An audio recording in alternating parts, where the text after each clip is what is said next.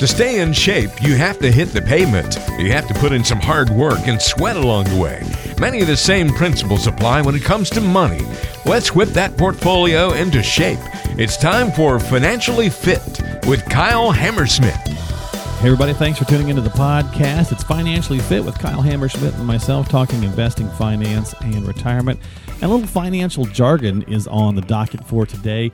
Understanding some terms that hopefully we know, but if we don't, getting kind of a little refresher course, if you will, going through some of this stuff. Because a lot of times, like any industry, there's jargon everywhere, and it doesn't necessarily mean someone's trying to talk over your head. It's just what they're used to doing in that industry, but we want to make sure we still have an understanding of it, and some people don't feel comfortable stopping someone or asking them to explain something, and we're not going to go super in the weeds like PE ratio and alpha or beta and stuff like that, but we're going to do some high-level stuff. So, Kyle, what's going on, my friend? How you doing? Great. It's starting to consistently look like it might stay in spring weather. I got my sprinklers turned on. My grass will probably never be greener than it is now. So I ended up putting in a bunch of sod last year, like at the worst time of the year. Right. We talked about that. Yeah. Lawn wasn't doing too hot, and now it's looking like it's pristine. Now looking pretty good, huh? I like it. All right. Yeah. Fantastic. Well, hey, let's jump into some of these terms. And hey, there's jargon with lawn maintenance too. I was talking with a lawn guy and he was saying all sorts of stuff. And I was like, what?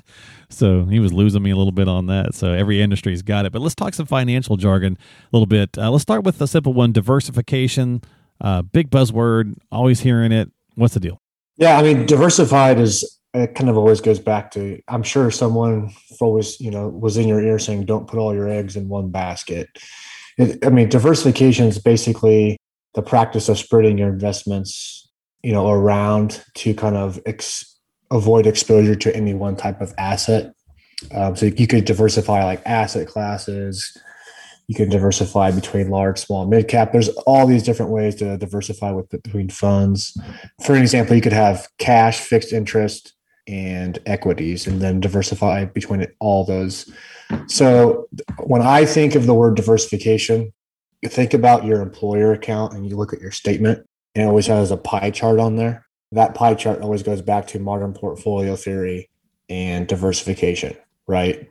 And if we kind of look at what are those major dips or corrections that have happened, I personally believe, just looking at studies and how everything's worked, is diversification has proven to work in bull markets, but has failed to work in bear markets.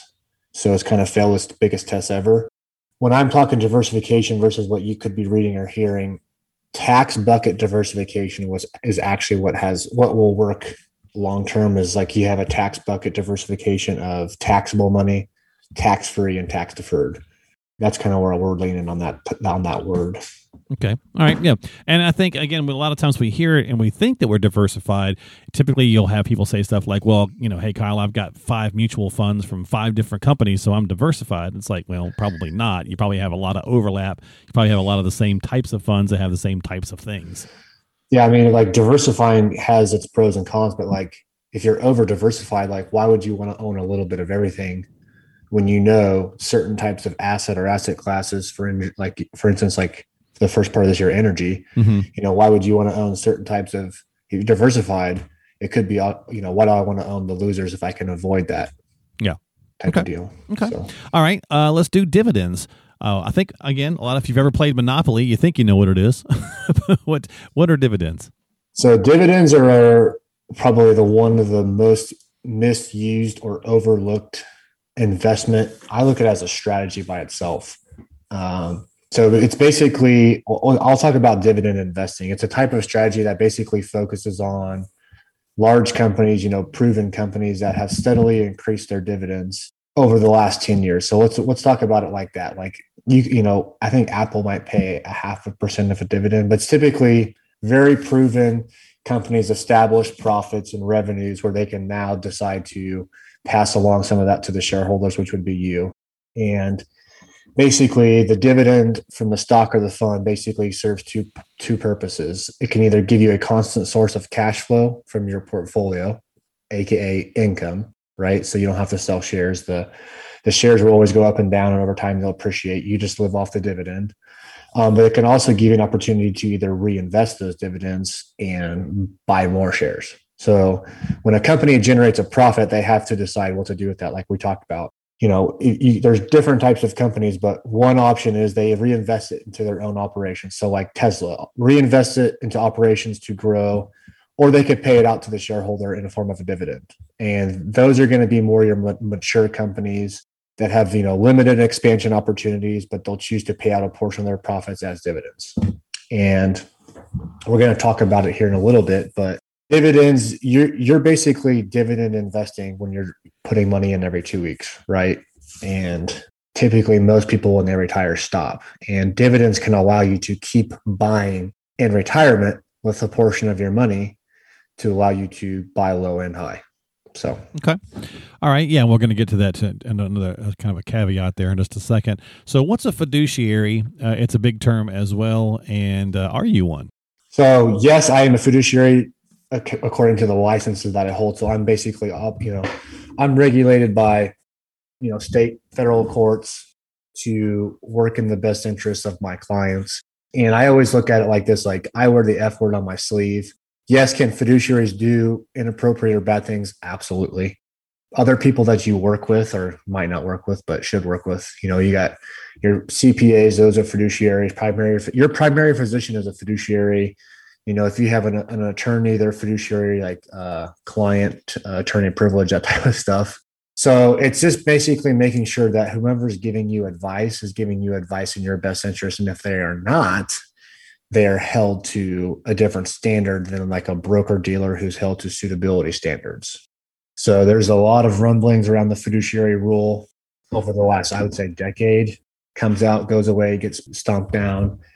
Your 401k providers are technically supposed to be fiduciary. So I do believe that the more governance of that, making sure as an investor, if you are paying somebody, you have that fiduciary in your corner is very important. Yeah. And there's a large majority of the industry is not held to that standard. Yeah, they're suitable only, right? So just basically they could look at 3 products, let's say, Kyle, and say, well, technically these all 3 are suitable for my client. So let me pick the one that also does the best for me as well. Correct. Right? And there's a lot of loopholes and like ways to get around the fiduciary. You can still be fiduciary, but it's just not a concrete definition, unfortunately. So again, yeah, it does come down to trust, but you always want to make sure that it's a fiduciary advice from whomever you're working with. Okay. All right. So that's the fiduciary. That's terms and definitions here. Let's go to our next one, which is dollar cost averaging. And I think this is where you were going to go with the dividends conversation as well. Yeah. So dollar cost averaging, this is what you've been doing you might be retired, but this is what you're doing every 2 weeks. You're putting money into your employer account. Like you are buying at whatever the share price is of what you own inside your 401k at that time. And then in another 2 weeks, it could be up and you're buying high. Then if the markets are down like they are this year, you're buying low. So typically, like if you look back at your employer accounts, like your accounts have never failed to recover from one of those market corrections or bear markets because one, you were buying low, hopefully staying invested. Right. So there's a proven track record that dollar cost averaging does work as long as you stay invested. But what happens is the day you retire, if you don't have a real plan or you're not working with someone who's, I'm not going to say an expert, but they're familiar with, what's called reverse dollar cost averaging. You don't want to get to a point where you're distributing funds from your account on a monthly basis. All you're going to be doing now is you're not buying, you're going to be selling every month, depending on if you're high or low. So if you're selling low, that's going to hurt the performance of your account. All this goes back to is 99% of retirees will stop dollar cost averaging. Even the industry, 99% of them will stop. It all comes down to selling and providing you income. What you need to do is that's one of the big believer in establishing buckets. Bucket your money, do a bucket strategy, time horizon, have a certain portion of your money that's going to provide you dividends to live off of, but also dividends to where you can continue buying over the next 5, 10, 15, 20 years. So when markets are down right now, you're buying low and you'll be rewarded. Okay. All right. And so that's, a lot of times we hear those terms, we think, well, it sounds very fancy. It sounds very convoluted. I'm not sure what that means. So again, it's a pretty simple breakdown on that. But as always, if you got questions about terms just like when you're going to your doctor, if you hear them saying something you're not sure what it is, just hit the pause button and say, hey, explain that to me a little bit better. I'm not getting it. Now, the dollar cost averaging and stuff. So basically, Kyle, what you're saying is we're doing some of this with our 401ks or whatever the case is. So let's just do a quick breakdown difference between the 401k, the IRA, and the Roth. Okay, so 401k, everybody kind of knows what that is. Like, that's your employer-sponsored plan. Typically, where you're going to build up a lot of tax-deferred savings. You're putting money in every 2 weeks or every month. Your employer is typically matching. They provide you a list of mutual funds to pick from. Obviously, not the greatest of options, but you get some mutual funds to choose from. And you're basically banking on when you retire. We're talking about traditional 401ks. You're going to be in a lower tax bracket and spend this money, and hopefully, your $1 million can provide you 40 to 50K of income per year. So the 401k is pretty obvious. Most people understand like what's in there. Obviously, you need to take advantage of the employer match, and on top of that, find if you could do additional savings.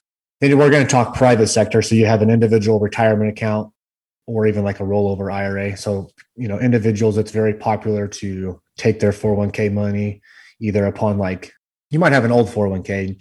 You could basically take that since you're no longer employee of the company and roll it to the private sector to avoid a taxable event and, establish a rollover IRA. Now you have a private sector institution where you can have, thousands of investment options.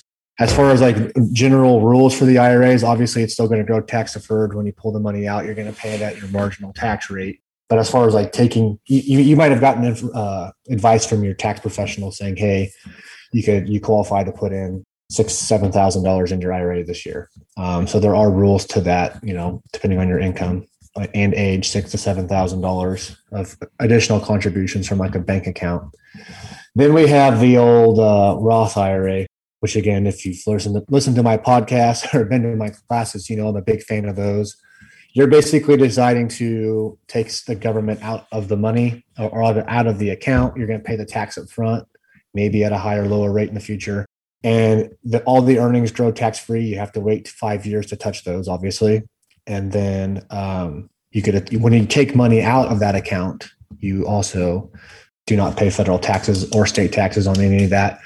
One key note is on the Roth IRA income, it does not cause your Social Security to be more taxable. So, okay, very cool. So again, a lot of these terms that we hear and use on the regular, making sure that we know what they are is important to our overall planning process and strategy.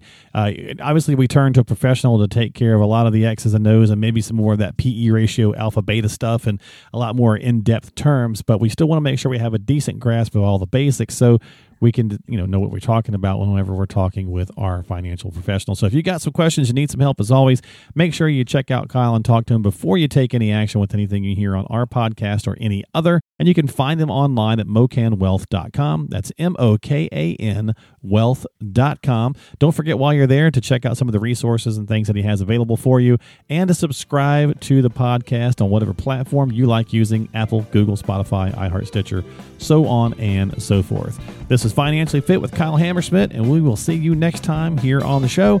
Don't forget to subscribe. We'll catch you later.